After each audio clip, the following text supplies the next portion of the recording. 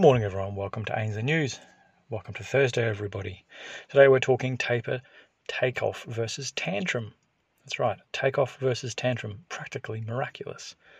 Buy the rumour, sell the fact became sell the rumour by the fact last night as the Fed confirmed it will commence tapering this month. And shares went up. In a classic human behavioural response given the almost certain announcement, the market clearly hasn't put the charts that we're going to show today side by side. There's a heap of charts, so make sure you jump over to ainsleyBullion.com.au and get some closer insight there. We'll talk you through it here today, though. That S&P 500 and the Fed balance sheet, as far as debt's concerned, almost tracking on par. For podcast listeners, the first chart shows an incredibly tight correlation and simultaneous upward projection between and of the S&P 500 and the amount of money printed by the Fed since Biden has come into power. Second chart shows the $15 billion a month reduction of the current $120 billion a month money printing program, seeing it end June next year. And while shares rallied last night on "it's different this time," the four most expensive words in finance, other cool heads saw it for what it was, a major policy mistake of too little too late, and maybe not even what that second chart that we showed you implies. Curvature Securities last night pointed out a nuance missed by most. They said the tapering announcement was generally as expected, but at the same time a little different. Yes, the FOMC announced the Fed will purchase $15 billion fewer securities beginning in November, basically as expected. However, here's the interesting part. The Fed pre-announced a second tapering of $15 billion in December.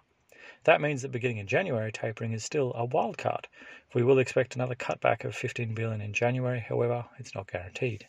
Theoretically, they could stop tapering in January, or they could increase the pace of tapering. Overall, it looks like the December FOMC meeting will be important for the markets. It's probably nothing as the market reaction, whether they said, "but we never committed," or it'll be just as brutal.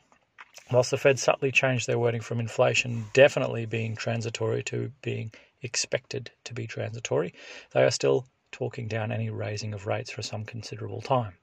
Last night, the interest rate future markets brought forward their expectation of heights now as early as June and then a second rate by the end of 2022, much more aggressive than the Fed forecast.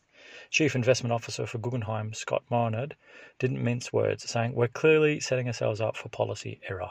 There is no way we have engaged in the sale or scale of asset purchases in the pandemic where there's going to be a policy which ultimately is going to be perfect and not cause some sort of interruption to asset prices, or something else that would be destabilizing.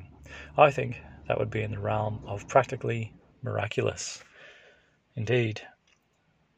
Fascinating stuff there from the US, and interesting to see the ASX 200 also improve today on that news as well from them tapering.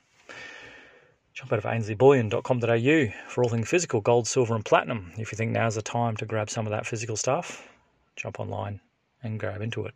ainsleywealth.com.au. Bitcoin's been travelling sideways for a couple of weeks now. Could be the right time to jump in. That's ainsleywealth.com.au for all things crypto, and goldsilverstandard.com, of course, our own crypto built and backed by real gold and real silver. Enjoy Thursday, everyone. We'll catch you tomorrow for end of week news.